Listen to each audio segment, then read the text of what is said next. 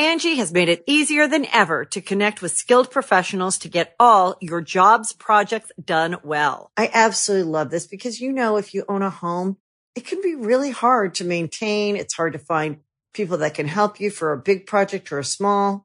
Well, whether it's in everyday maintenance and repairs or making dream projects a reality, it can be hard just to know where to start. But now all you need to do is Angie that and find a skilled local pro who will deliver the quality and expertise you need.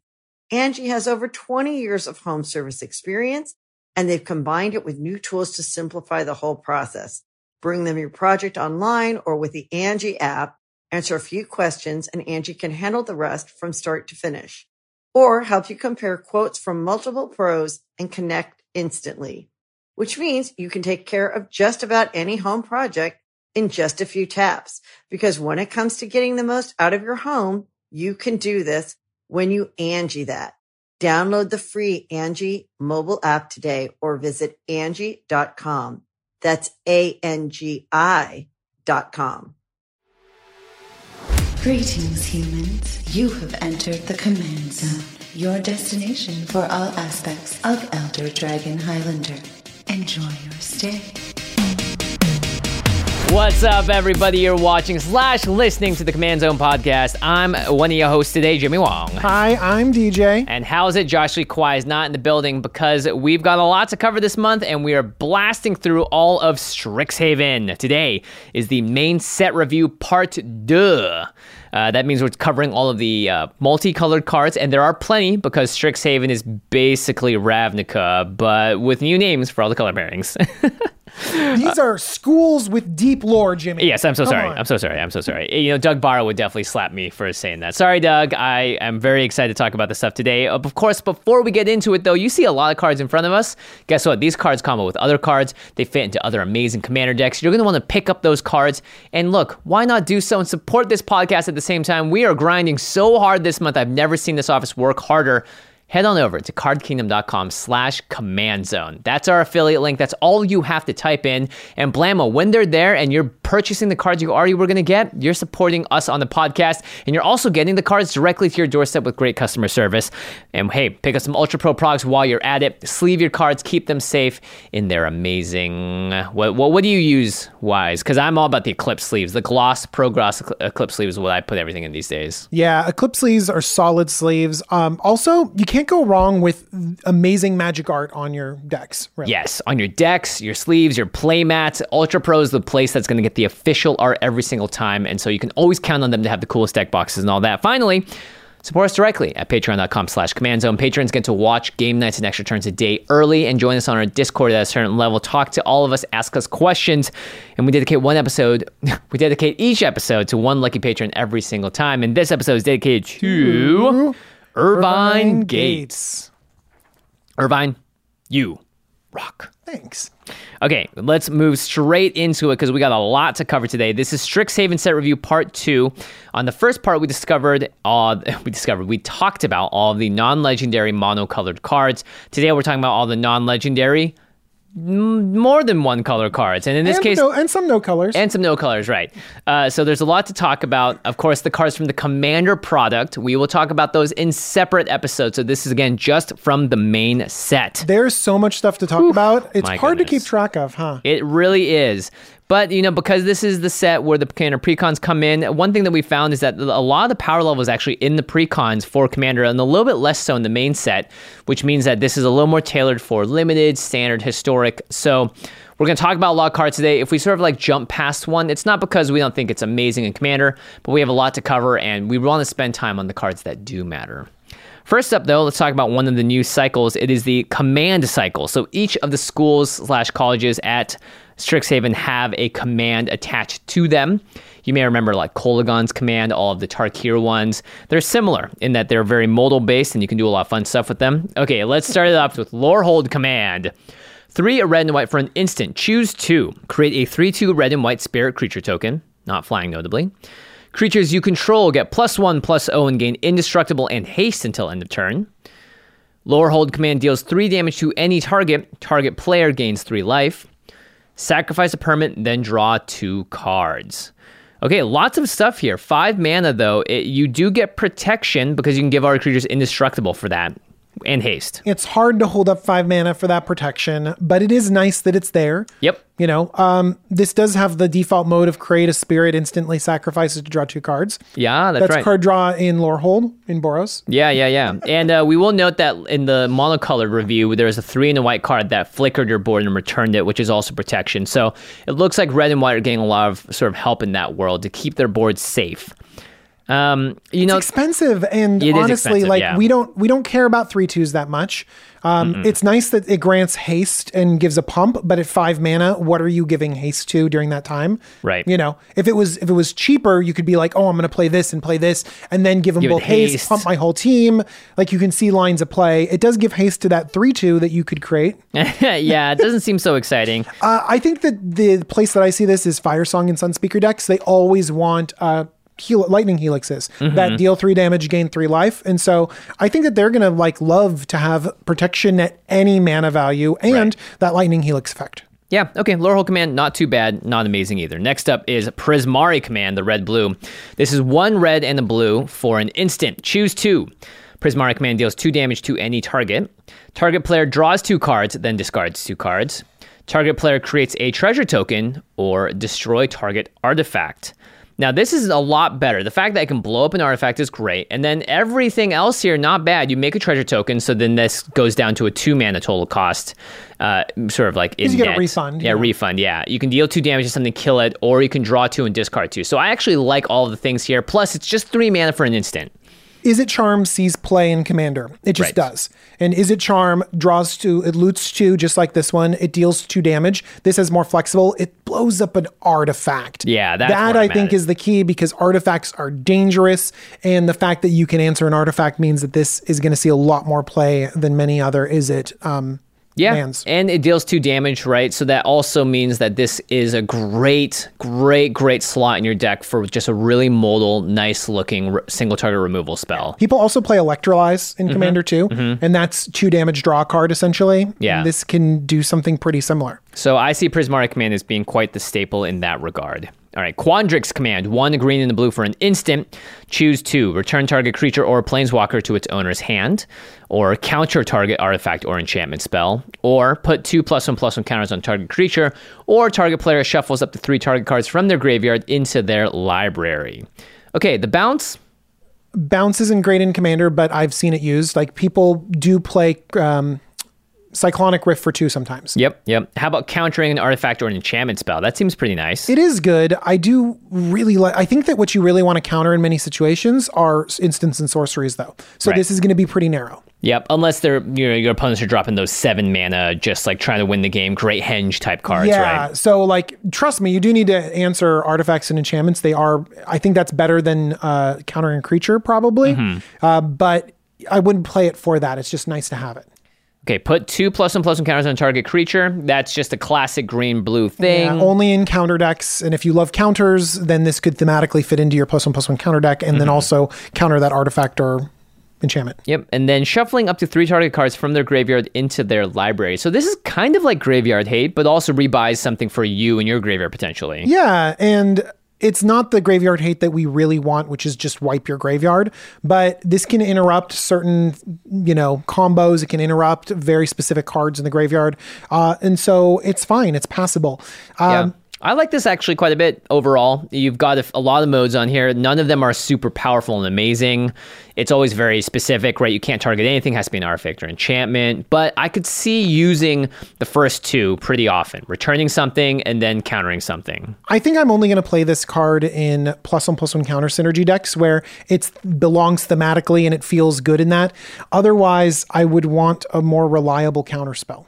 Notably, you can bounce your own stuff to your hand, so creature or planeswalker, so that might be a little more welcome in certain decks as well. Okay, next up is Silver Quill Command. 2, a white, and a black for a sorcery. Choose 2. By the way, I'm already out. Sorcery. Yeah. All right, target creature gets +3/+3 and gains flying until end of turn, so pump and evasion. Return target creature card with mana value 2 or less from your graveyard to the battlefield. Okay. Or target player draws a card and loses 1 life, or target opponent sacrifices a creature. Okay, sorcery speed really makes this suck. And all of these effects don't even add up to 5 mana. You don't save mana on any of these effects. Like if you were to combine other cards together, like you're not saving mana. Yeah, the fact that you can only get a mana value 2 or less creature from your graveyard to the battlefield. That's a 1 mana spell. That's doesn't look great. Unearth? Is it Unearth? Yeah, Unearth. And then drawing a card and losing a life is just whatever. Again, 4 mana to do some of these things. Yeah, you can, for example, you can draw 2 and lose 2 for 2 mana, so that feels like another 1 mana ability. Right. So you get a creature back and draw a card. It feels good. It feels like a good 2 for 1, but it's so far away from being worth 5 mana. It would be great if you could make someone sack a creature at instant speed, but because it's sorcery, you just are really going to make sure that you're not be able to, right? Because maybe they play a big creature and then before they can cast their second one, you make them sack it. That's cool. Is it at least each opponent sacrifices a creature? No, just target opponent.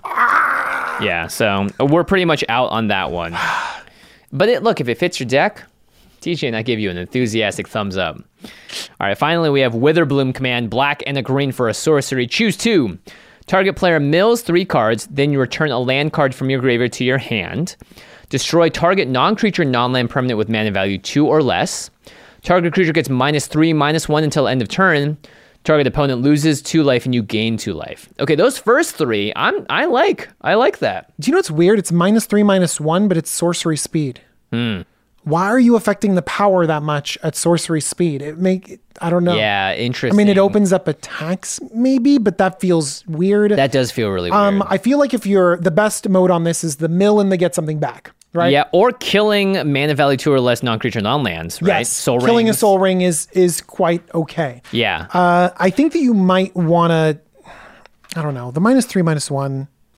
I mean, it's right. It's not going to kill that much. If it was -1, -3, nice. That's a really nice removal spell. So this kind of just says you can destroy a Soul Ring type thing, and it's like a good mill and return the land. The other parts of it don't look great. Green and black, I don't think need a lot of help in any of these regards. So again, you can mill more. Remember, I talked to you about Winding Way, my new favorite. Yes, Winding Way's pretty good. Card to get lands back and creatures back into the graveyard at 2 mana. Yep, Witherbloom command it's withering. Its opinion. My opinion of it is going down. Okay, let's cover some of the new planeswalkers. Now, we talked about Professor Onyx in the last set, but these 2 planeswalkers are actually multicolored. So we're going to cover both of them here. The first are the twins, the Lannisters, whatever you want to call them. The Kenrith twins. The Kenrith twins. They're It's the best. Rowan and Will. On the front, we have Rowan, Scholar of Sparks, 2 and a red for a 2 loyalty planeswalker. And this says it on both sides, by the way. Instant and sorcery spells you cast cost 1 less to cast. The +1 on Rowan deals 1 damage to each opponent. If you've drawn 3 or more cards this turn, she deals 3 damage to each opponent instead. And the -4, you get an emblem with whenever you cast an instant or sorcery, you may pay 2. If you do copy that spell, you may choose new targets for the copy. On the back, it's Will, and he costs more mana. It's 4 in the blue for a 4 loyalty planeswalker. That again at the top says instant and sorcery spells you cast cost 1 less to cast. +1, up to 1 target creature has base power and toughness 0-2 until your next turn. -3, draw 2 cards. -7, exile up to 5 target permanents. For each permanent exiled this way, its controller creates a 4/4 blue and red elemental creature token. So the idea probably would be play Will, draw 2 cards, play Rowan, have that 3rd card be drawn as your card for turn, and then her +1 Rowan. Yeah, except for You can only have one of these in your commander deck. Yeah. Whoops. Whoopsie doodle. Look, I always underestimate the power of 3 mana walkers, and so I think that Rowan could be better than I'm initially thinking. For sure. I like that they have the same effect on both sides. That way I can remember it's just everything's reduced by 1. Usually if you want that effect, you want it on an enchantment or something a little bit that's more harder to interact with than just be able to, attack down your cool mana cheating ability. Yeah, it's a really strong ability in the right decks because you're casting multiple instant and sorceries a turn, so you're just saving tons of mana. So I think that I'm underestimating Rowan because it comes down early, and that ultimate is something that is very good. That is game winning over a long commander game for sure. Every time you cast an instant or sorcery, you can pay 2 to copy it. So that's pretty good. You just need a +1 her twice. If you get her down early and protect her. 3 +1 immediately. Like sometimes on 3, like people don't have the ability to attack your planeswalker. You have some defenses. So I can see how Rowan, especially with that ultimate, could take over. Would you play Will at all? I don't think so. 5 mana draw 2? The +1 is really bad. The -3, yeah. 5 mana draw 2, not great either. This seems like Rowan is the kind of card I don't even like the ultimate on Will. Will's ultimate is exile whatever. 5 things, get and then 4 they all fours. get 4/4s. Yeah, I mean, look, and you're never going to get there. It's -7 and he starts at 4. Rowan at being at 2 and her is at -4 for her ultimate makes a lot more sense to me. So I think really you're playing Rowan in a Spellslinger deck on the front side mostly, but otherwise I think this is a pretty lackluster Planeswalker, unfortunately. I'm hoping that it's better than we think it is, and people play Rowan, protect it, they ultimate, and then they have a great commander game as they double up everything that they play. That'd be pretty cool. Yeah. All right, the next Planeswalker is Kasmina. She's back. Enigma Sage, 1 a green and a blue for a 2 loyalty Planeswalker, so another 3 mana walker. And it has the static ability. Each other Planeswalker you control has the loyalty abilities of Kasmina Enigma Sage. So any ability that we read here, if you have another Planeswalker on the battlefield, they have it as well. It's kind of like the Bolas, but the opposite, where Bolas takes other people's ultimates and puts it on him. Kasmina gives it to everyone else. The +2 of Kasmina is Scry 1. The -X is create a 0/0 green and blue fractal creature token, put X +1/+1 counters on it. So if you play Kasmina for 3 and -X for 2, she dies and you get a 2/2. Not great. And the -8, search your library for an instant or sorcery card that shares a color with this Planeswalker.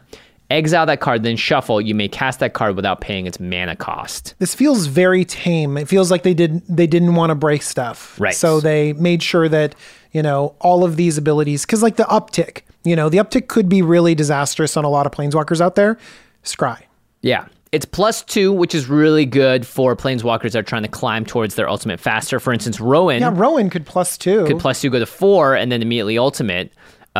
So I mean, so I like that, but you're basically doing it just for the loyalty, not really for the effect. Yeah. So I like Kasmina a bit just because I like her in Super Friends decks, giving all of your Planeswalkers an ability to scry and add a lot of loyalty. What about, Jimmy, you wrote down, putting this on some of the Planeswalkers that don't have pluses. Yes. The War of the Spark Planeswalkers, like Narset, Parter of Veils, and Ashiok Dream Renderer. Ooh, now you can tick them up and use their abilities again.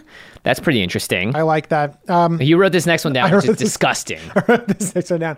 Teferi, Master of Time. That's right. Who can use his abilities on every player's turn. Now it's a +2 we can use in every player's turn. And remember, the minus that you can do at instant speed is a time stretch. Like you take 2 extra turns. Like the minus on Kasmina, it's like a free spell. Whatever. Yeah, definitely big whatever. That's fine. But with Teferi, I mean, +2. I think you ultimate immediately. Yeah, it's pretty darn good. The nice part about the -X is that if you have a Planeswalker and you just need to make a blocker with them, then they can do that without potentially killing themselves. Maybe they have 5 loyalty when they come in. You make people were talking about Huatli or Gideon, the bad ones, the ones that basically add a ton of loyalty based on the creatures. Yeah, and so either creatures you have or creatures your opponents have, and so sometimes they can get huge, and usually they can't really use that loyalty very well. Now they can, cast instants and sorceries or make dudes. Right. Okay. All right. Good job, Kasmina. Another 3 mana loyalty Planeswalker or 3 mana CMC Planeswalker. We got a few more of those, right? Yeah. Seriously, your preview card, Tempted by the Auric. Yeah. That's right. They can start taking these more Planeswalkers than ever. Yeah. Unfortunately, none of them are Oko. Okay. So we're gonna go through all of the colleges now. We're gonna start off with Witherbloom. We've got 4 cards here that we're gonna talk about. The first is Pestilent Cauldron. It's an MDFC, just like Will and Rowan. And on the back of it, you have a card called Restorative Burst. So the front side of Pestilent Cauldron is 2 in the black for an artifact. Tap, discard a card. Create a 1/1 black and green pest creature token with, when this creature dies, you gain 1 life. You can also pay 1 and tap the Cauldron, and each opponent mills cards equal to the amount of life you gain this turn. Or you can pay 4 and tap the Cauldron to exile 4 target cards from a single graveyard and draw a card. On the back, Restorative Burst is 3 green for a sorcery. Return up to 2 target creature, land, and or Planeswalker cards from your graveyard to your hand. Each player gains 4 life, and you exile Restorative Burst. Okay, so I think this backside, not great. 5 mana to regrow 2 things, and then everyone gains 4 life. I don't see myself playing that ever. Well, I mean, if it's free tacked on to a spell on the front that you like, that's you might even end up better. playing it. Yeah. Yes, it's true. So that's the beauty of MDFCs. Obviously, one side's probably going to be better than the other for your deck or whatever you're trying to do. But having the option on the backside could be great too. Maybe it's late in the game and you have to buy this thing back and replay it, and that's going to get you there. Because this one, if you don't have, like, let's say that you're behind, because if you got your engine going, I can see you gaining life and milling people, or, discarding random cards. I don't know why you'd make a pest for a card, but whatever. Yeah, I don't think you're ever doing that. That seems pretty bad unless you're so happy to put cards in your graveyard. Yeah, something like that. But milling people when you're gaining life is crazy. But if you don't have that engine going, I could see you playing the backside. Yeah, I do like that you get to exile 4 target cards and you can repeat that, so it's not a full thing, but at least it is some graveyard hate. And you got to draw a card, but 4 mana to do so is a bit restrictive. Yeah, I think that's the name of this card, is that like everything is not quite the rate you want to pay for it. Yeah. But it does a lot of things. Yay. I mean, maybe if you're in the Corvold deck, you're okay discarding cards because you're going to create a 1/1 black thing that you're going to sacrifice, and then boom, you get to get a bunch of cards from Corvold. I don't know. Okay. Culling Ritual. 2 black-green for sorcery. Destroy each non-land permanent with mana value 2 or less. Add black or green for each permanent destroyed this way. Okay, this is powerful. This is a 4 mana board wipe that gets rid of everyone's mana rocks. Yeah, and then you get mana. And then you get mana. I'm wondering if this can break even, if you can just cast it for free. Oh, almost definitely. You think so? Yeah. Like everyone 2 or less? Because not everyone has a Soul Ring, but they're mana rocks and elves. Unless they're ramping with green, people are playing signets, they're playing, all of their arcane signets and stuff. You will be able to get rid of a lot of stuff, and then maybe sometimes you even capture some other smaller things on the road while you play the Culling Ritual. Tokens for sure. Tokens. You can get a ton of mana. Man, now that I'm thinking about it, you've kind of laid it out there. I can see you getting a ton of mana for this. This could definitely be sort of a ritual that ramps you into even bigger things, ramps you into your big commander. Yeah, I could see the play pattern for this in the green deck. You ramp out a bunch of lands, you hold on to your mana rocks, and then you play this on turn 3 or 4 or 5. Everyone blows up all their stuff, and then you dump your mana rocks on the table because you've been holding them, knowing that you're going to call the rest of them. Yeah, it's pretty mean. It is a little bit strange, though, because a lot of times your removal or your wipes are there to answer threats to you. Yeah. And a lot of times what you're getting in this spell is not really a threat. It's just like their value, their enablers. Do you know what I mean? Yep. But it is kind of interesting to have this tempo play that interrupts their enablers. I like that. I don't think that you should put it specifically in the removal or the board wipe section of your deck. It should be sort of a value play. Yeah, this almost sometimes reads as like more single target removal because you're just getting rid of specific things. But I would say this is like it's in between single target and board wipe. Yeah. And maybe even counts as ramp. Depends on your meta. Depends on the players around you. I like that quite a bit. Okay, next up we got Damegoth Titan. This is 4 Golgari or 4 Witherbloom, whatever you want to call it now. So it's black, green, black, green, black, green, black, green. Any combination of those for 4 CMC. Creature demon, it's an 11/10. Woohoo! Whenever this attacks or blocks, sacrifice a creature. Oh no. Oh no. So if you're in the deck with a bunch of pests, you're in the aristocrats deck, you got a lot of fodder, you want to sacrifice things, cool, go for it. But it has to attack or block. How much mana is it again? 4 mana for an 11/10. That's so big for so little. Yeah. If it's the only creature on the board, you can't, it blocks, you have to sacrifice itself. So I think this is good in decks that for some reason need a really big, huge creature and they're aristocrats at the same time. It feels a little at odds there. I would like to draw cards equal to its power, please. That would be pretty nice. Or fling it or whatever. Yeah, and I think if your opponents are deathly afraid of you sacking creatures, like if you sack one more creature, oh my gosh, we're all going to die, then attacking with the Damegoth Titan feels pretty good because because no one's going to stop you. Awesome. All right, I've got Harness Infinity here. 1 black, black, black, green, green, green. Those are some mana requirements right there. No kidding. For an instant, exchange your hand and graveyard. Exile Harness Infinity. Okay. So that's 7 CMC. At instant speed is very interesting. I think that's pretty interesting. Pretty good here. But it's just like, graveyard hand. Yeah. This is why you need graveyard removal for things like this. Well, it's instant speed, though, because someone could go to remove your graveyard, and then you cast this in response. You don't want to cast this, and then someone exiles your graveyard in response. That would suck. That's just discard your hand and pay 7 mana. Oh my gosh, that would be amazing. I will say, Morality Shift is a card that puts your graveyard, it switches your graveyard and library, and then you could play this and just draw your entire... if you have your Tasigur deck... Your Hermit Druid decks, your Spider Spawning decks, this is a great way to just put a ton of cards into your hand. The card that I was wondering about is this any better than Praetor's Council? That just basically, you don't have to discard your hand, it's 8 mana, and you just take your whole graveyard and put it into your hand. and you have no maximum hand size for the rest of the game. Is it in the same deck? I don't know. I mean, they do Like, feel but very what is similar. it better? You know what I mean? Like, Yeah. because that's really restrictive mana cost. Yeah, So it might very feel hard to like it might cast actually this. be 8. You know what I mean? Because Yeah. it's so restrictive. It's instant speed, but you do have to pitch part of your hand. But when you're casting this, does your hand really matter? This you have to set up for Harness Infinity to work. You have to make sure that your graveyard is ready to be switched with your hand. And, you know, maybe you're in the kind of game where you're milling a bunch or you're just casting a bunch of spells. In late game, you do want to cast this because you got 2 cards in your hand. It's the best top deck ever because you're going to draw 18 cards or whatever as a result. Okay, I like that. Jimmy, question: This Yeah. or Seasons Past? Seasons pass probably because you don't need to pay black, green, green. You just do 4 green, whatever that is. 6, yeah. Yeah. Okay. But again, I think Harness Infinity probably just goes more in the deck that It goes over the top, that there's a ton of stuff that goes in there and you get it back at instant speed. Maybe it's a Corvold type deck, right? That's always sacrificing things. Maybe it is your Lord Windgrace deck that has a ton of lands in there. Like a Marin deck that sort of keeps pumping things into the graveyard kind of thing. Yeah, something that wants to build a graveyard naturally so that you don't have to force it. Got it. All right, moving on to Silver Quill, our white-black. First is the Selfless Glyph Weaver MDFC on one side and Deadly Vanity on the other. So Selfless Glyph Weaver is 2 and a white for a 2/3 human cleric. Exile it. Creatures you control gain indestructible until end of turn, okay? On the back, Deadly Vanity is 5 black, 8 mana for a sorcery. Choose a creature or planeswalker, then destroy all other creatures or planeswalkers.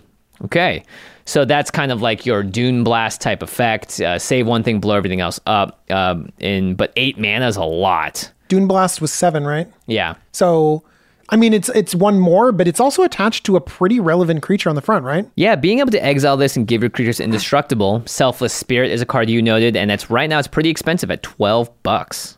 Yeah. People play Selfless Spirit, and I look for that effect. We talk about the ability to protect your board, and having a creature on the battlefield that protects your board is good. Yeah. Late game board wipe. Do you know what? It's on the backside of a relevant creature. I'll take it. It's almost free.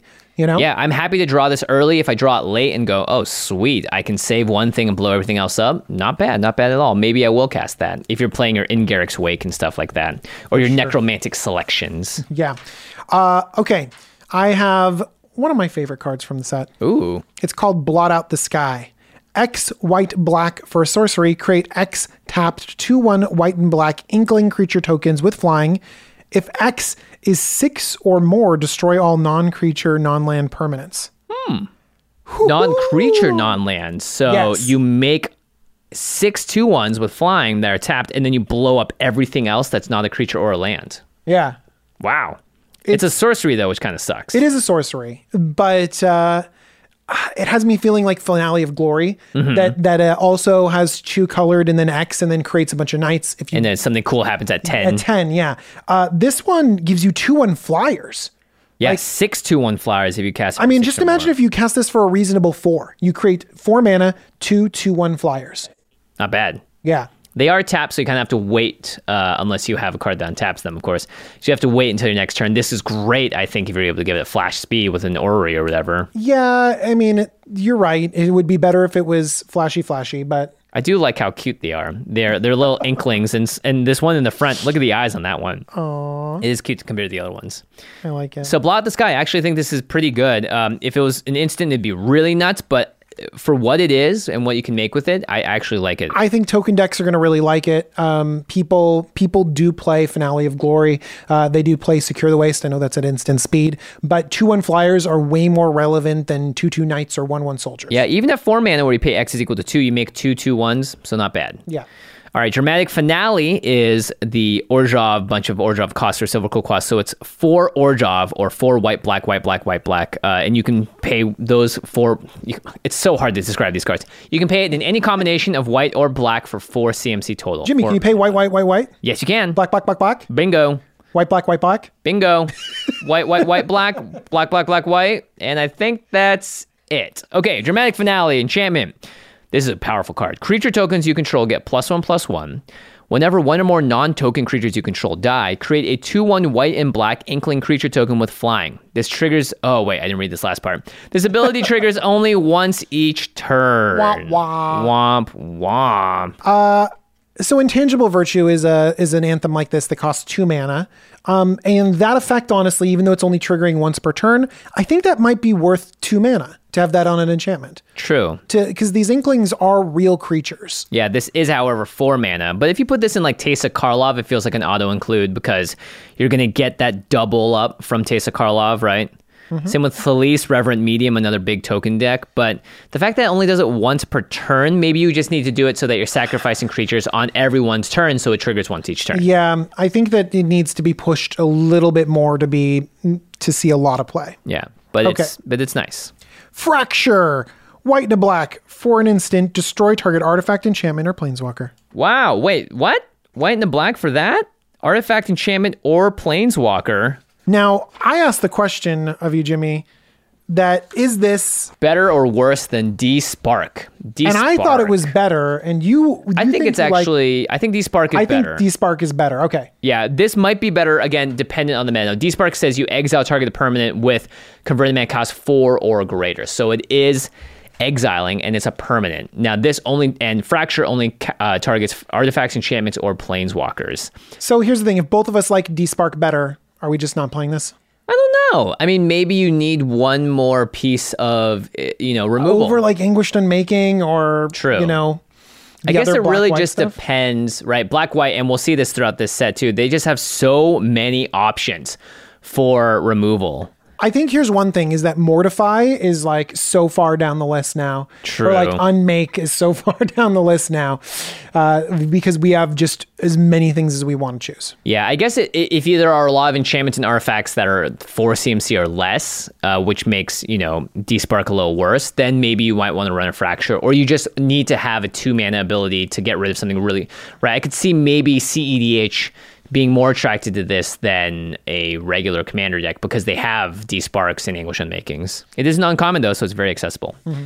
All right, finally, the last card from Silverquill is Vanishing Verse, black and a white for an instant, and it just says exile target monocolored permanent. Okay, so again. By the way, in this set, for the amount of cards that we see in front of us, might not be good removal in this set. Yeah, because we have every so card in this set, yeah, that's a good point. It is very good, though, for a lot of cards in Commander. There are a lot of very powerful monocolored permanents. By the way, permanent, so you technically can get rid of a land with this, right? I think it's a non-colored permanent. I don't think it's monocolored. Well, Vanishing Verse does get rid of a lot of permanents in that case. And for now that I'm thinking about it, I don't know if I like it even more. Because now, like, almost every artifact dodges it. Oh, that's a good point, because they don't have any color. Ah, very smart. I didn't even think about that. I think, like, this seemed really efficient to me because of the cards that it does get rid of, the big enchantments, the scary creatures. When you need to exile something, it makes a big difference, like the gods, right? Like a Perforos. You're right. This does get rid of that kind of stuff. And it gets rid of the Perforos. Oh, man, it gets rid of the Perforos when it's an enchantment. Yeah, that's right. Instead of waiting for a creature. Because, like, you make a good point, Jimmy. So this is what I think deck builders need to do. But Anguished Unmaking, like, you just go back to Anguished Unmaking or, you know. I think what deck builders need to do is you have a list: Vanishing Verse, Fracture, D-Spark, Anguish Unmaking, Path to Exile, right? Like, put all of those cards in front of you when you're building a deck with black and white. Say, I have X number of slots for single target removal. Look at them, and then make your decisions based on your meta and your playgroup. Because there's just so many options. You know, you can make an argument for one or the other, and it could change if you go from one playgroup to the other too. So that might be one of those things where just now black and white has so many options. You just got to lay them all out there and make a really good decision based on what you think you're going to come up against. Yeah. Okay, so we have Prismari, Lorehold, Quandrix, Colorless coming up right after this. Lots more, some really exciting stuff. Make sure you stick around because right now we're going to hear from our mid-roll sponsors.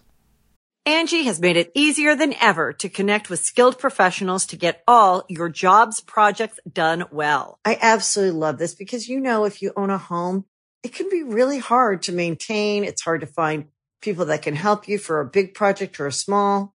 Well, whether it's in everyday maintenance and repairs or making dream projects a reality, it can be hard just to know where to start. But now all you need to do is Angie that and find a skilled local pro who will deliver the quality and expertise you need. Angie has over 20 years of home service experience, and they've combined it with new tools to simplify the whole process.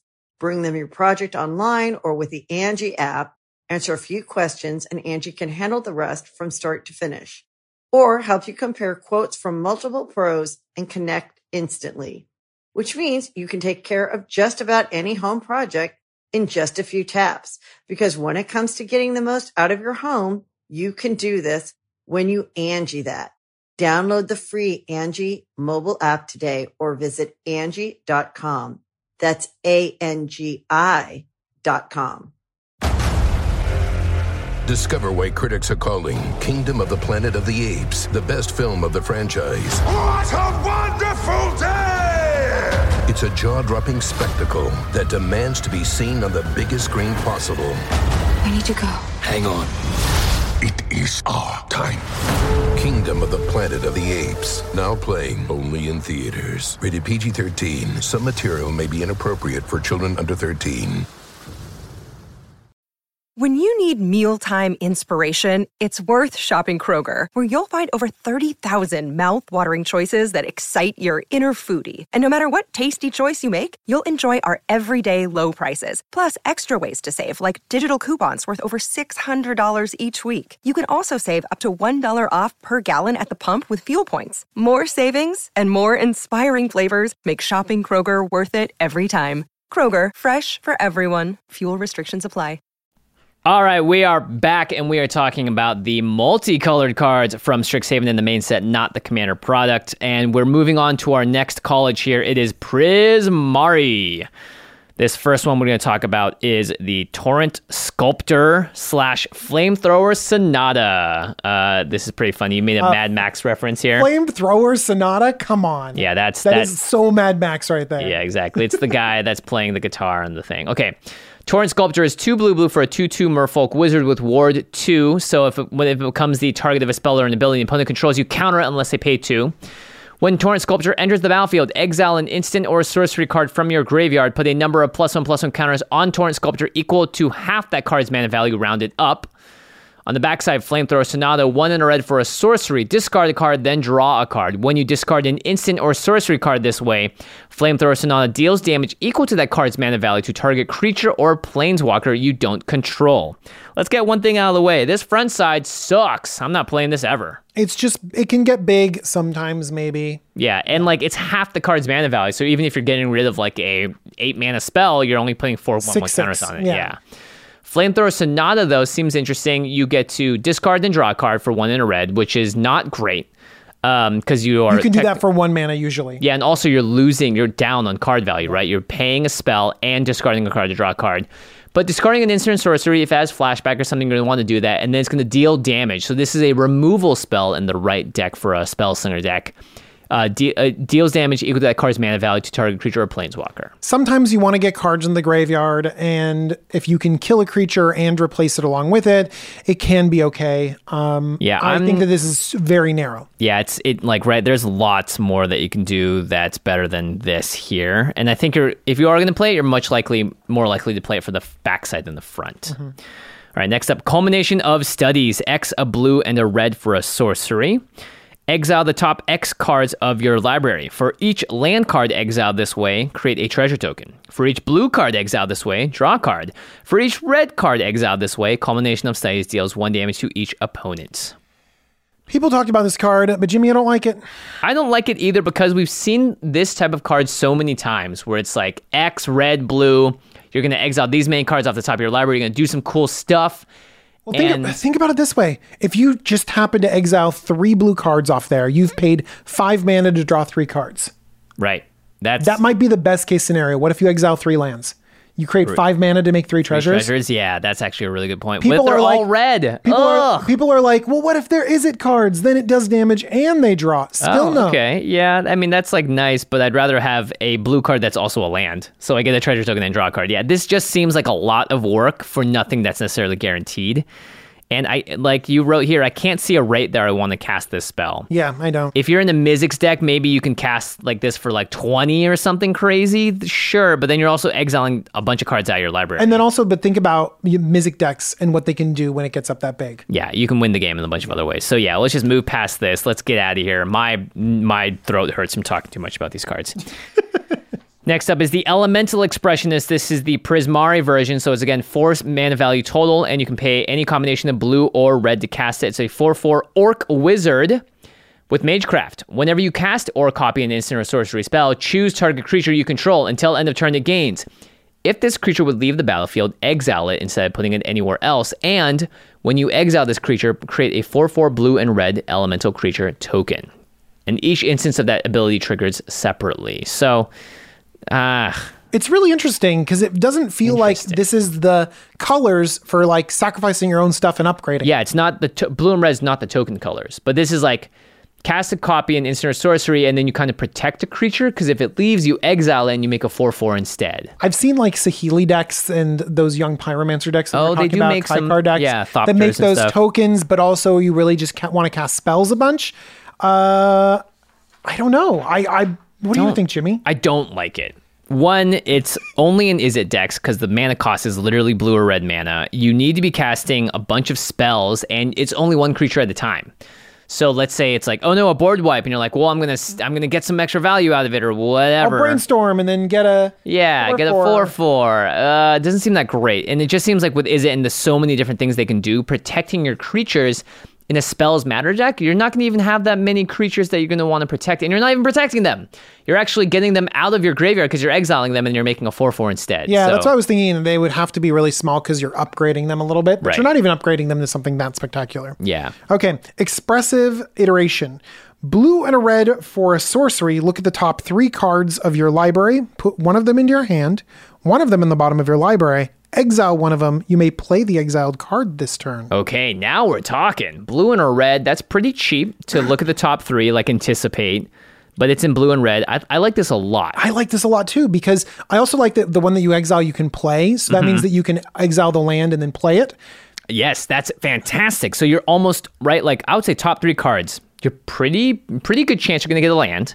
1 in 3 chance to draw a land out of a deck that has around 37 lands in out of the 99, and it's going to be less by the time you play this. You're going to put 1 into your hand and 1 on the bottom library, right? I like this a lot. Yeah, that's 2 cards. If you can play that card that you exiled, it's 2 cards worth of value for 2 mana. Chart a Course, there's like hoops for that, and that's pretty playable. Yeah. Like 2 cards for 2 mana is good, and this gives you 1 extra level of selection. Yeah, the selection's good. They probably didn't want that last card to go to the graveyard because that'd be way too powerful. I know, right? I wanted it to go to the graveyard so badly. Yeah, that would be a little too powerful. Or if they made this an instant or something, right? Yeah, I did want it to be an instant too. But it's still instant. good. I think that Prismari decks will play it. Yeah, and this is the kind of spell that I think you're looking for in the Magecraft decks. They need to be cheap, efficient. You can play a lot of them and trigger your Magecraft abilities a lot. Okay, now this next one is pretty funny. It's Magma Opus. 6 a blue and a red for an instant. Magma Opus deals 4 damage divided as you choose among any number of targets. Tap 2 target permanents. Create a 4/4 blue and red elemental creature token. Draw 2 cards. It also has an ability on it as an instant that's very interesting. It says you can play blue, red, or blue-red to discard Magma Opus, create a treasure token. So you can literally discard this card from your hand without casting it as an instant and make a treasure token for 2 mana at instant speed. So they had something like this in the Prismari Precon, and I didn't like it. I actually kind of like this Magma Opus. Mm-hmm. You wanted to say Magnum Opus or something. You want to say Magnum Opus because that's the actual term, but it's a Magma Opus. Magma Opus. Fire! I actually like this. Here's the thing, is it's so splashy. You still draw 2 cards. You do everything. You might not get tons of value off of all of it. Yeah, only 4 damage is just whatever. Yeah, but tapping things down is just whatever. But you do get to draw 2 cards. I think it's fun and splashy, and I really wish that this was in the Commander deck instead of the main set. Yeah. I mean, look, if you play cards like Ignite the Future or Spell Twine, you're going to find ways to copy this and cast it for free or whatever. Mizzix of Diaz Magnus, this does seem like a card that would be fun in there. Calamax, maybe. I think that there are a ton of better instants to cast than this, because you do pay a lot of mana for a lot of effects that I think you could get better, but it seems fun. I like it. I also like the little side effect of being able to discard it and getting a treasure token, because you can cheat a bunch of things into play from your graveyard much easier than you can cast it. That's why I want to put this in a Riel the Everwise deck, because you can discard it early, you draw a card from Riel, and you create a treasure token, and then later on maybe you can rebuy it somehow. 2 mana, draw a card, create a treasure. That's pretty good. It's pretty good. Yeah. I would play that. Okay, Let's get into Lorehold, the red-white color combination here. Lorehold basically taking Boros and making it much better than it was before. Except you're about to read a very Boros card right now. Yeah, it's interesting because I thought that all the Lorehold cards would be like our precon that we reviewed. I mean, and some of these are that I really like, and then there's, read it. Yeah, okay, so this is, again, any combination of red or white for 4 total. It's a 2/3 human cleric. Attacking creatures you control, double strike. Woo! Okay. It's so attacky. But here's the thing. Like, if you look at Berserker's Onslaught, it's cheaper than Berserker's Onslaught. Yeah, and it's cheaper than True Conviction. Yeah, True Conviction does give lifelink too, but that's 6 mana. Yeah. 3 white. Yeah. This is a creature that can die pretty easily, but in terms of giving the ability, it seems pretty powerful in the right decks, of course. Yep. Okay, next up, Radiant Scroll Wielder. 2, a red and a white for a 2/4 creature dwarf cleric. Instant and sorcery spells you control have lifelink. That's fun. At the beginning of your upkeep, exile an instant or sorcery card at random from your graveyard. You may cast it this turn. If a spell cast this way would be put into your graveyard, exile it instead. Okay, that's a bit of value there. That reminds me of Charmbreaker Devils, of Wildfire Devils.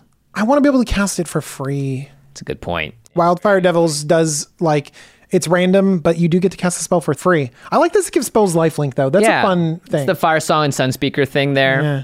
I think this is a decent card. The fact that it can buy you back something from your graveyard is something that red and white hasn't really been able to do. It is random still, but you can find ways to control that as well. Reconstruct History. Yay! 2 red, white for sorcery. Return up to 1 target artifact card, 1 target enchantment card, 1 target instant card, up to 1 target sorcery card, and up to 1 target planeswalker card. No creatures, but 5? 5 different types. You have to exile this Potentially. thing, so you can't loop it. But Of course not. but 5 things for 4 mana in Lorehold colors. Yeah, we were really excited about this when we talked about it in our pre-con reveal. This is something, right? Like, I think you are happy getting back 3 things. So happy. I am so happy getting back 3 things. Maybe even 2 things, right? It's a 4 mana, draw 2 out of your graveyard, instant and sorcery. There are green decks that have 4 mana, return 2 things. Yeah. You know, like there are bad green cards that say 5 mana, return any 2 things. 4 mana, return 2 things is fine. This is great. Not to mention it's an uncommon. This just seems like one of the most powerful Boros cards, Lorehold cards ever printed. Just saying. He's just saying in the comments. That's a lot of value. In the comments. I mean, Jimmy, I'm having a hard time thinking of one that I like more than this card, but I'm sure there is one, and they're going to let you know in the comments. I like Winoda, maybe, Joiner of Forces, because it's a commander and it can do a lot of cool stuff. But Reconstruct History, you would be hard-pressed to not put this in every single deck that runs these colors, because when are you not going to have instant and sorceries at some point in your graveyard, or artifacts or enchantments that are getting blown up, whatever it is? Like, this works across a lot of different archetypes. It's super efficient, and obviously it sucks early game, but if you're restricted to Boros colors or Lorehold colors, I see no reason not to try and run this. This isn't an early game play. This is a mid to late game play. Yeah. Great in Kaikar decks too, because you got tons of non-creature spells there. So good. All right, let's look at the next one. Rip Apart. Ooh. Red, white for sorcery. Choose 1. Rip Apart deals 3 damage to target creature or planeswalker, or destroy target artifact or enchantment. Oh, this reminds me of another card. This is an uncommon, by the way, and it's only 2 mana, red, white. So destroy target artifact or enchantment for a sorcery speed. Do we like that? Yeah. It's okay. I mean, you need to all the time. Yeah. Like, you need this flexibility. 3 damage to target creature or planeswalker. Again, like, you need to be able to take out some of these smaller creatures out there. Yeah, I mean, I like the flexibility here. I hate that it's a sorcery, right? A braid reminds me a bit of a braid, but you can get rid of an artifact, enchantment, or potentially a creature. Now, however, you wrote this down. Were you running Wear and Tear in your decks before this? Are you running Wear and Tear? I'm not. Okay. But I also don't play much Boros, so... I wasn't either, but Wear and Tear is 1 in a red to destroy target artifact at instant speed. Mm-hmm. A single white to destroy target enchantment at instant speed. And you can fuse them and pay... 3 to do both. 3 to do both. You can never do both with Rip Apart. Yeah, you have to do either artifact or enchantment or deal 3 damage. And I think that the big thing that pushes you over is instant speed. Yeah, for sure. So rip apart. I could, again, it's the same with the black and white removal now. Lay them out in front of you for you're playing right. Boros and see, does this fit better for my meta? Is there always a 3-power creature? Is a Braid just better? Or do I have to be able to get rid of enchantments too? Do I need wear and tear? Yeah, there are like some really annoying little utility creatures or little dorks. Like you could be playing against an elf meta, or like this person's running Urza and this person's running elves, and you're just like, rip apart is perfect. Right. Yeah. Okay, the last Lorehold card is one of my favorite cards in the set, actually. It's Venerable Warsinger.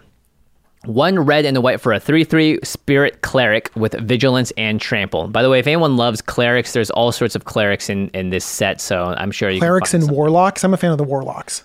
Yeah. So this is a 3-mana 3/3 with vigilance and trample.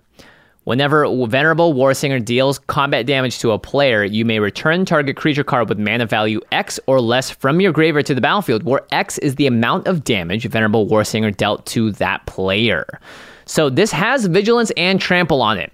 2 of the best keywords when it comes to equipment decks. And so I think Venerable Warsinger, again, Lorehold's not always about equipments, but this card definitely seems like it. Because the bigger you get, the bigger things that you can pull back from the graveyard. Yep. Okay. It's also not a human, so I think this is a slam dunk in your Winota deck to get stuff back. Let's get this paper out here. Yeah, nice. You wrote Alessia Who Smiles at Death because there are a lot of 2 CMC cards, right? Yeah, there are. So this could do an impression of it, but it doesn't get it back itself. Yeah. This can actually also return a creature that dies in the combat that it is in with the Venerable Warsinger, because let's say we all attack, you block one of them, it dies. This trigger goes on the stack, but state-based actions are going to check for the creature to die first, and then you can target it with the Venerable Warsinger. You can even, in a crazy world, if you manage to do 3 damage, have the Venerable Warsinger die in combat and then have it bring itself back. Interesting. So let's say you have like an equipment but something that pumps it up 3. What's the one that goes 3+0 lifelink and trample? Behemoth Sledge? Yeah, except for locks it on Warhammer. It locks on Warhammer. Yeah, locks it on Warhammer. And Behemoth Sledge is very different, so sorry. They do it. That one's massive. That's like a +10/+10, right? No, that's Colossal Hammer. Behemoth Sledge is exactly the same, just +2/+2 and has green and white in it. DJ, you know your cards better than I do. You literally named a card that has the exact same mechanics as Luxon on Warhammer. But anyways, like that would be a thing where it basically gives it, gets it in, it kills it, but it's like, I did 3 damage. Yep. Or Colossal Hammer, like you said. I like that better. This fits really well into equipment decks. Like Akiri wants a lot of creatures attacking that are equipped up, so this seems really good there. You could also just recur really annoying creatures like Selfless Savior and Selfless Spirit every single time. Ooh. And so that way you're always giving Indestructible, and this thing just sticks around and keeps hammering in. I think you need equipment in this because I've always had trouble with the deals damage to a player. Yeah. In the early game, I'm always able to get it through, but there's never a creature in my graveyard then. And when I really want the creatures back, it seems like the board's all gummed up and I can never get a 3/3 through. Yep. Nice thing though, Vigilance and Trample. So great keywords for that equipment deck. Okay, let's go to Quandrix, green and blue. Woohoo! All right, this is Body of Research. Green, green, green, blue, blue, blue for sorcery. Create a 0/0 green and blue fractal creature token. Put X +1/+1 counters on it, where X is the number of cards in your library. Whoa! Okay, this is the card you want to fling. Keyword big. Yeah, you want to fling this sucker. You want to throw this so hard at your opponent because it's going to be a 60-60. Do you want to say, like, a 60-60 is fundamentally, in many cases, the same as, like, a 20-20. You know what I mean? Like, true, unless you fling it. I'm just obsessed with flinging. What if you stacked the wrong it colors to Altar of Dementia? Okay. There you go. Mill someone for a ton, maybe 80 cards, who knows? All right, I can see that. There are a lot of different things in green that give trample. There are things in blue that give flying. Right. So this could be just a one-off kill. Yeah, make it fly, give it Is this big enough to be playable? Like, suddenly does it reach the idea of like, well, this is finally the mana cost that we need to just have a big thing and have it work? I mean 6 mana for something that big in Commander, it seems pretty good, right? Like, obviously this is even pretty good in like limited. If you make this a 30-30 or whatever, or like a 25-25, like, yeah. You just keep attacking and they just have to keep throwing creatures in front of it. Yeah. It could operate the same way in Commander too. Yeah, you want to put trample on it. Yeah. Do you know what I want for this? What? I want it in a deck that has the Ozolith in it. Oh my gosh. Yeah, so Just when you it dies, can- you just throw all those counters somewhere else. Well, because here's the thing. I can see this thing being interrupted with so easily. I Oh can yeah, see it who be doesn't like, want to immediately kill this? like the bounced or killed or whatever. I kind of want to like save the counters or move the counters around. Something like that. Yeah. This is a lot of +1/+1 counters. If you can find a way to scoot that around, that Just for doubling sure. season, so you get 2, and then you double. Doubling season. You need it to be bigger, obviously. Win more. Okay, next up we got Golden Ratio. 1 a green and a blue for a sorcery. Draw a card for each different power among creatures you control. So I was talking about this with Josh, and he kind of liked it, and I'm a little Really? bit. I'm a little bit down on it. I hate it. I think this sucks. Sorry. Because like 1 green and a blue. Well, he was telling me that he would be fine. Like this would be fine if it just drew 2 cards.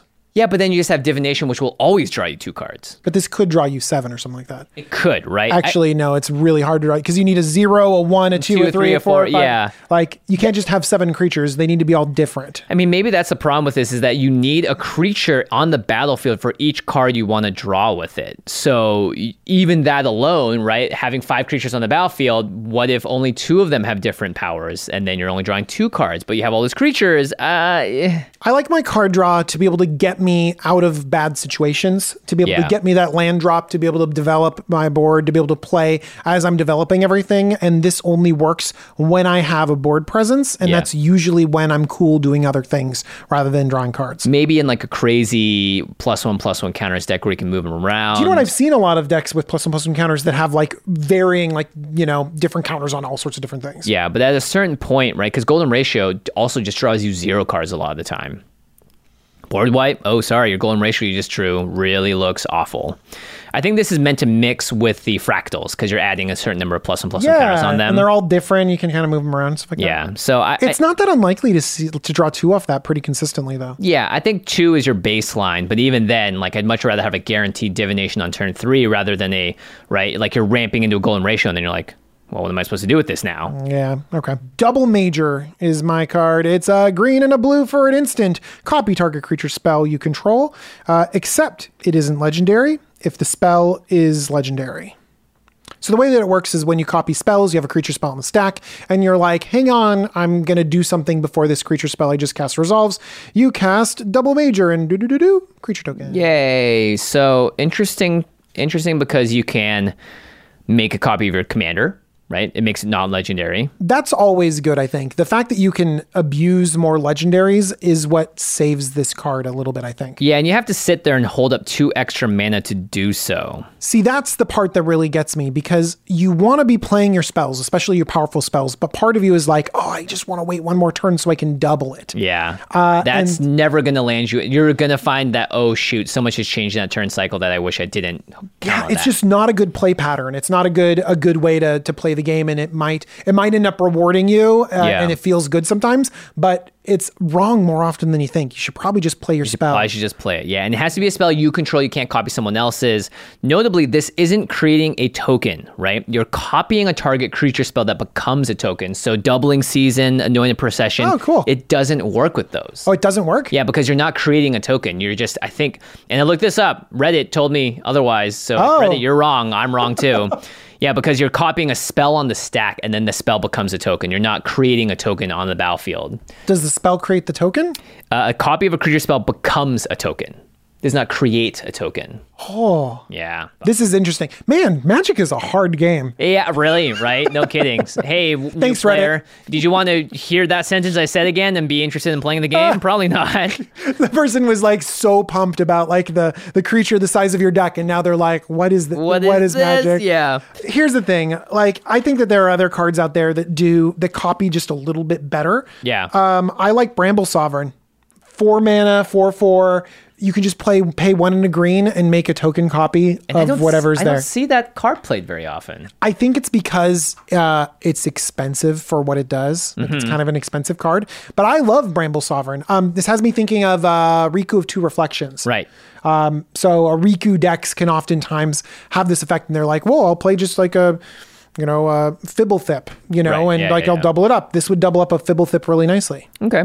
This is also cool because this could technically protect a creature. If someone's trying to counter like something that you cast and you have double major up, they counter it, you double major your creature spell, you still get that creature on the battlefield because of double major. Yeah. So, just, I don't know, random upside, I guess. Yeah, because you've copied the spell, but their counter still got what it got. You know what I mean? It still got the card. True. You just had to do something to get it. Wait, but I still need it. Okay. The last Quandrix card we'll talk about is Manifestation Sage. This is the last one in the cycle of the 4 mana value of the sort of hybrid colors. This is any combination of green or blue for 4 total. It's a 2/2 human wizard. When it enters the battlefield, create a 0/0 green and blue fractal creature token. Put X +1/+1 counters on it, where X is the number of cards in your hand.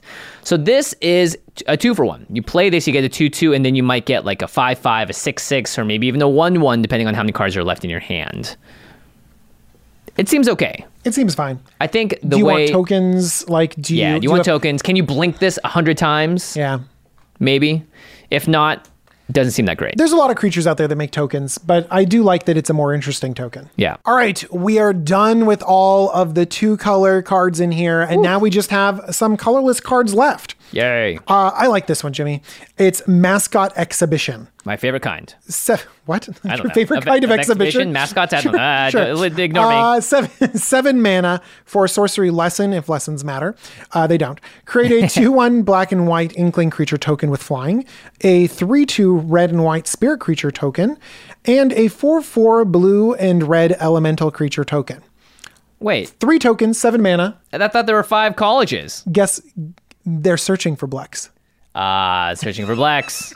Can't find Blex. I think that's why, right? That's hilarious. But they don't have their pest in here because they're still searching for Blex. They're searching for Blex. They can't find it. Yeah, they can't find the last one. Okay, so 7 mana. This is a lot of mana, but you get 2, 5. You get 9 mana worth of power, and one of them's a flyer, and the other 2 are just elemental creature tokens.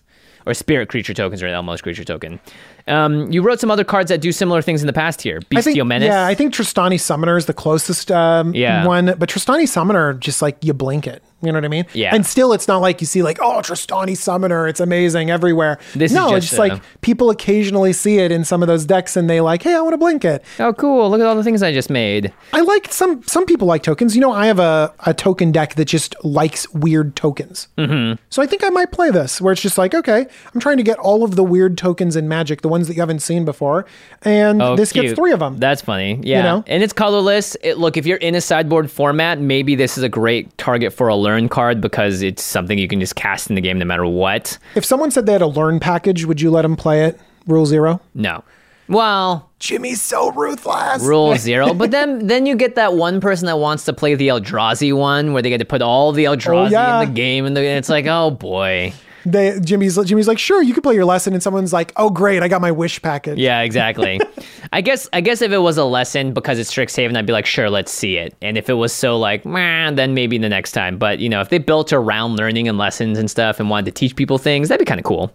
I think different types of tokens are cool. Maybe if you just have like a Divine Visitation out, then you can just make them all 4/4s. I like how Divine Visitation is this. It's like because there's so many different ways to just get 3 1/1s. Yeah, right. For 3 mana, and you're just like, just make them into 4/4s. Never mind. I forget what I said. 7 mana. Don't ever play this with Divine The next Visitation. card is so much better. It's just like a joke to talk about the exhibition. I'd say maybe the last thing about this is like Brutaclad might be a good place for this. Sure. Okay. All right. We're just going to spoil it. This is probably DJ and I's favorite card in the set. It's Wandering Archaic. 5 mana for a 4/4 creature avatar with 8 arms.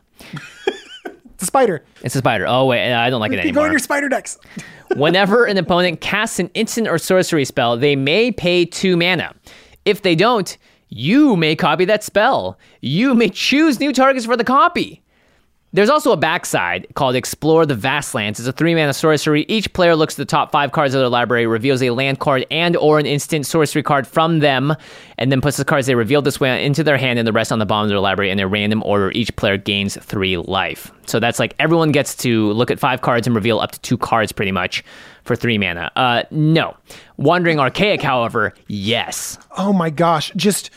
What are you going to do? Are you just not going to play your instants and sorceries? Or are you going to play them so far off curve that you're like, Yeah. Yeah, that's Are what you you're going to pay gonna the have to 2? do. Oh my gosh, it's Ristic Study all over again. But in this case, Are you going to pay the 2? No. No. You get a full-on cultivate. Yeah, fine. Just you get the cultivate. exact same, like you get the exact same divination I'm playing, or you get the time stretch or whatever like that. That's right. Time walk and time stretch. Or not time walk, but you know what I mean. Yeah. Time Effects. extra turn effects. Just all of them. This Just think is of all the nuts. great instance and sorcery spells in here. Like, here's the thing as well. Like, worst case scenario, I think that happens that people are like, this thing needs to die. They remove it And they remove it. with an instant or sorcery. And I think that they don't pay for it. They just remove it, and then you get to replace the card by killing something else with that same removal spell. Yeah, this seems like such a powerful card, especially if you're playing like Belby. You can dunk this out early, and then you're just going to steal everyone's ramp spells because no one's going to want to pay 2 extra for their Farseek. No, you're not going to pay 4 mana for a Farseek, so instead you get to Farseek. Like, this will get you some value. It's really sweet because a lot of times, right, if someone's trying to play their Expropriate, they're not playing it with 2 extra mana. They're not going to, no. But they also wouldn't play it into this, I think. I think No, that this no, would definitely actually just not. shut it down. They would look for something else. Flash it in. Yeah. No, it's on cast, so on you have to cast. wait. Yeah. So Backside Jimmy. The front side's amazing. Backside Jimmy. You ever going to cast this? No. Get that backside away from me. Because, like, who would ever want to, unless you're playing a group hug deck, in which case, kind of nice, right? Everyone gets to get maybe 2 cards and then gain some life. It's actually pretty good value for a colorless thing. Oh my Like, gosh, it's 2 super good cards. value. Yeah. Yeah, Look at the top 5 cards, get a land and an instant or sorcery. That's pretty sweet. Yeah, that's a good rate. I mean, it sucks that everyone gets it, but, you know, if you're group hug, Yeah. Decks that might want to play Wandering Archaic, we said Animar would be really good because you can reduce the mana cost. Nikia of the Old Ways because you can't cast non-creature spells, but now you just cast your opponent's non-creature spells. So pretty sweet. I like this card a lot. And the art is just really neat. Good job, Wayne Reynolds. I dig it. it's great. Okay, let's talk about the artifacts now before we move on to the lands, and then we're done with this part of the With this, set there's review. there's so many more things to do because this is a crazy time of year for us. Yeah, this is and it came out of nowhere, it feels like. Okay.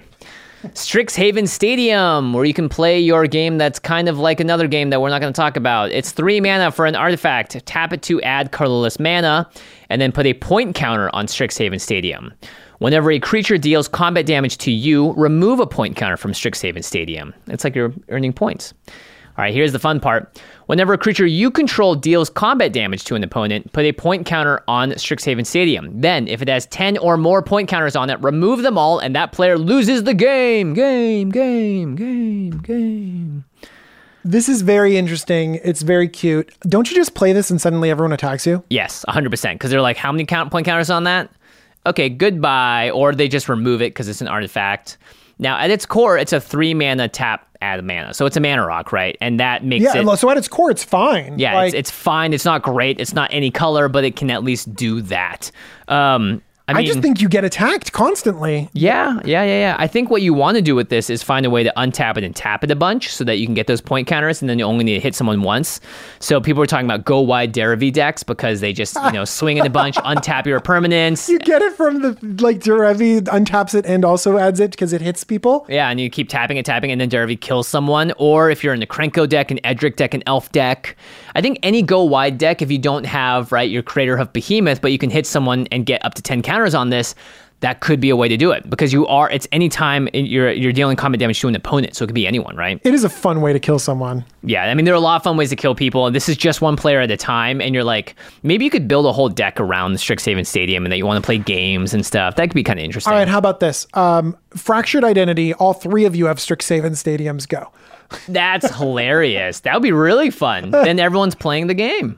Everyone's playing the game, and they, like, really, can they spend any time attacking you when all 3 of them have Strixhaven Haven? Yeah, that's going to turn into its own mini metagame. Everyone's like, wait, he's got 6 points. Get him. Oh my God, she's up to 9. No way. So Strixhaven Stadium is a fun card. I don't think it'll see too much play, but it's a fun one. Okay, Zephyr Boots. 1 mana for an artifact equipment. By the way, happening inside the Strixhaven Stadium in the art.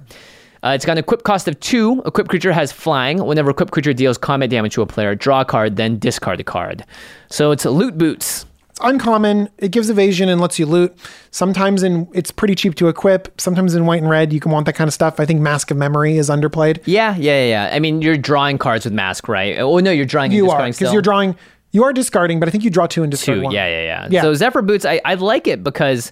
I remember Looter's Scooter, everyone's favorite card that got banned. What was it called? Thopter. Smuggler's Copter. Smuggler's Copter.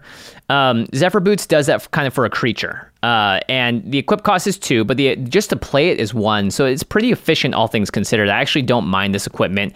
I could see this being an equipment dex to give that. Flying is great evasion in Magic. And I think that a lot of times equipment are really expensive. We talk about swords, we talk about GTAs and all this other stuff. Yeah. And there's so much money. I think that you can run equipment decks that have relevant equipment that are really cheap. And Zephyr Boots is going to be a good budget option. So throwing in the budget option there, because not everyone needs to have a sword of blank and blank. And there's always going to be someone you can swing at with flying and they can't block you. Okay, now we got some lands. First up, we got the Biblioplex. You can tap it to add a colorless, or you can pay 2 to tap. Look at the top card of your library. If it's an instant or a sorcery card, you may reveal it and put it into your hand. If you don't put the card into your hand, you may put it into your graveyard.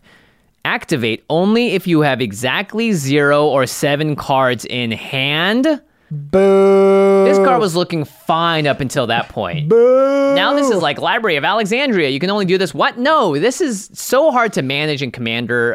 It's a lot to deal with and for a really minimal effect. I am just so sad they used such an amazing art on such a mediocre card. Yeah, it's pretty cool art, isn't it? Yeah. I want to be there. I want to study there too. All right. They gave us a land cycle called the Snarls. Snarls. So basically, these kinds of lands, they come into play tapped unless you reveal a land, and it doesn't have to be a basic land. It just has to have the land type. So this is the Shadow Snarl. Shadow Snarl. Snarl. We chose the best one to talk about in the episode, clearly. So basically, this is the black-white one, the silver quill one. And so in order to play it, if you want to play it untapped, you have to reveal a swamp or a plains. It can be a scrubland. If you have that, it'll come into play untapped. Otherwise, it'll come into play tapped. We had a cycle of these in non-enemy colors, and they were budget and boring. Yep. I mean, they're great budget duels, right? Don't get us wrong. Right now, they're not budget, so don't buy them now. Yeah, wait for these to rotate out. And, fortunately, I think this is the way that WotC is going to give us the dual lands without giving us dual lands for a while. And it's going to be more accessible, and they can come into play untapped. You just need to have the matching lands on it. They're a little bit worse, obviously, once you get into 3-color territory. Yeah, better in 2-color because you're really likely to have a basic of one of the two types. Or one of the types, exactly. So the Snarl cycle, it's going to be here for quite a while, and because this is the main set, don't rush to buy them if they're expensive now. Wait for them to drop in price. Yeah, don't let standard be a thing or something like that. But pick them up. Hopefully you can pick them up super cheap and make your 2-color mana bases a little bit better. Okay. All right. Now let's move on to what we think are the most powerful cards and our favorite new cards. And I'm not going to lie, I think we actually straight up agree on almost everything here. Yeah, for sure. Okay, so the most powerful card you said was... I said was Reconstruct History, because I think it's also powerful for the color too, that Boros or Lorehold didn't have this kind of stuff before.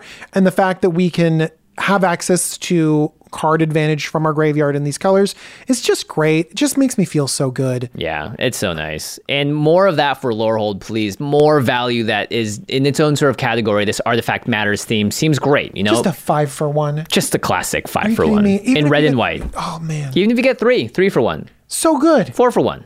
So good. The card that I thought was the most powerful is Wandering Archaic.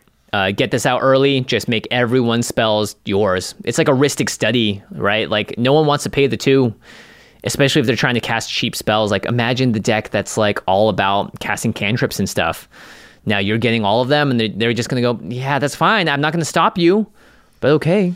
Yeah, I agree with you. Wandering Archaic, very, very good. And that's actually your favorite new card. Yeah, that's my favorite new card. One of my favorite new cards, too. I do also like Venerable Warsinger quite a lot. It's another Boros card, as well as Reconstruct History. Just a lot of fun stuff in this set. Really looking forward to playing Wandering Archaic in every deck I can slam it into, though. That's every deck. Yeah, it's every deck. It's called a list. Woohoo! Okay, to the listener, what are your favorite cards from this set? What are your most powerful? What are the interactions that we missed, or the ones that you think are no one else knows? And what decks are you going to put some of these cards in? We can't wait to see what you say in the comments to us on Twitter, Instagram, on our Discord, wherever you may be. And don't forget, if you want to pick up any of these cards, head on over to cardking.com/command zone right now. You can pick up the cards. They're going to ship them to you fast if the set is out. You can get your pre-orders in for future sets like Forgotten Realms, D&D. Oh my gosh. Get a Wandering Archaic. Get a Wandering Archaic. Yeah, just do it. Just do it quick. Do it fast. And then, wait, because a lot of this set's probably going to get open. Get one down the line because they're going to be a lot out in circulation. That's right.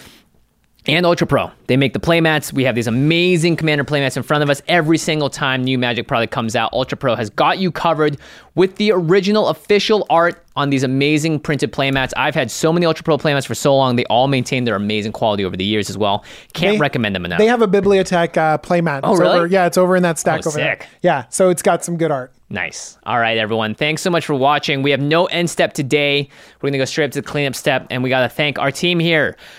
Manson Lund, Craig Blanchett, Ashlyn Rose, Lady Danger, Alfred DeSaco, Josh Murphy, Jake Boss, Patrick Nahn, Jordan Pridgeon, I stumbled, Arthur Meadowcroft, Sam Waldo, and Gaurav Galati. And special thanks to Jeffrey Palmer, who does this Living Card animation behind us. He does them in front of our show as well. You can find him on Twitter at LivingCardsMTG. Whew, DJ, you're gonna wanna subscribe. You're gonna want to make sure that you get updates of the show because we're not done. There's still more episodes. So much more. All the EDH stuff as well. Don't forget, Jumbo Commander is doing some stuff as well. You had the deck tech up there. Yeah, right? I'm gonna be making deck techs about a lot of different things. Sick. I don't know when this episode's coming out, but there are no legendaries right here to talk about. Nope. But there's definitely gonna be a lot of deck techs over there. So well, I'm sure you're gonna put Wandering Archaic in all your decks, right? I'm definitely gonna put it in a bunch. Nice. Yeah. Can't wait to see it. Make sure you check that stuff out. And of course, thank you so much for watching. We'll see you next time. Bye-bye, everyone. Peace.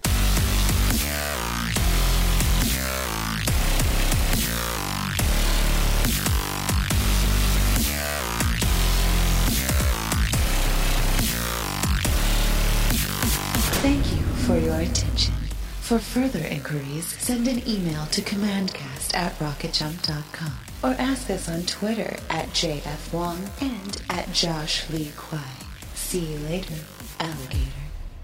Greetings, humans. Angie has made it easier than ever to connect with skilled professionals to get all your jobs projects done well. I absolutely love this because, if you own a home, it can be really hard to maintain. It's hard to find people that can help you for a big project or a small.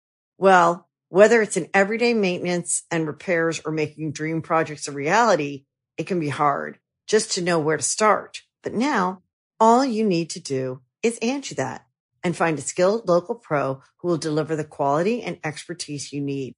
Angie has over 20 years of home service experience, and they've combined it with new tools to simplify the whole process.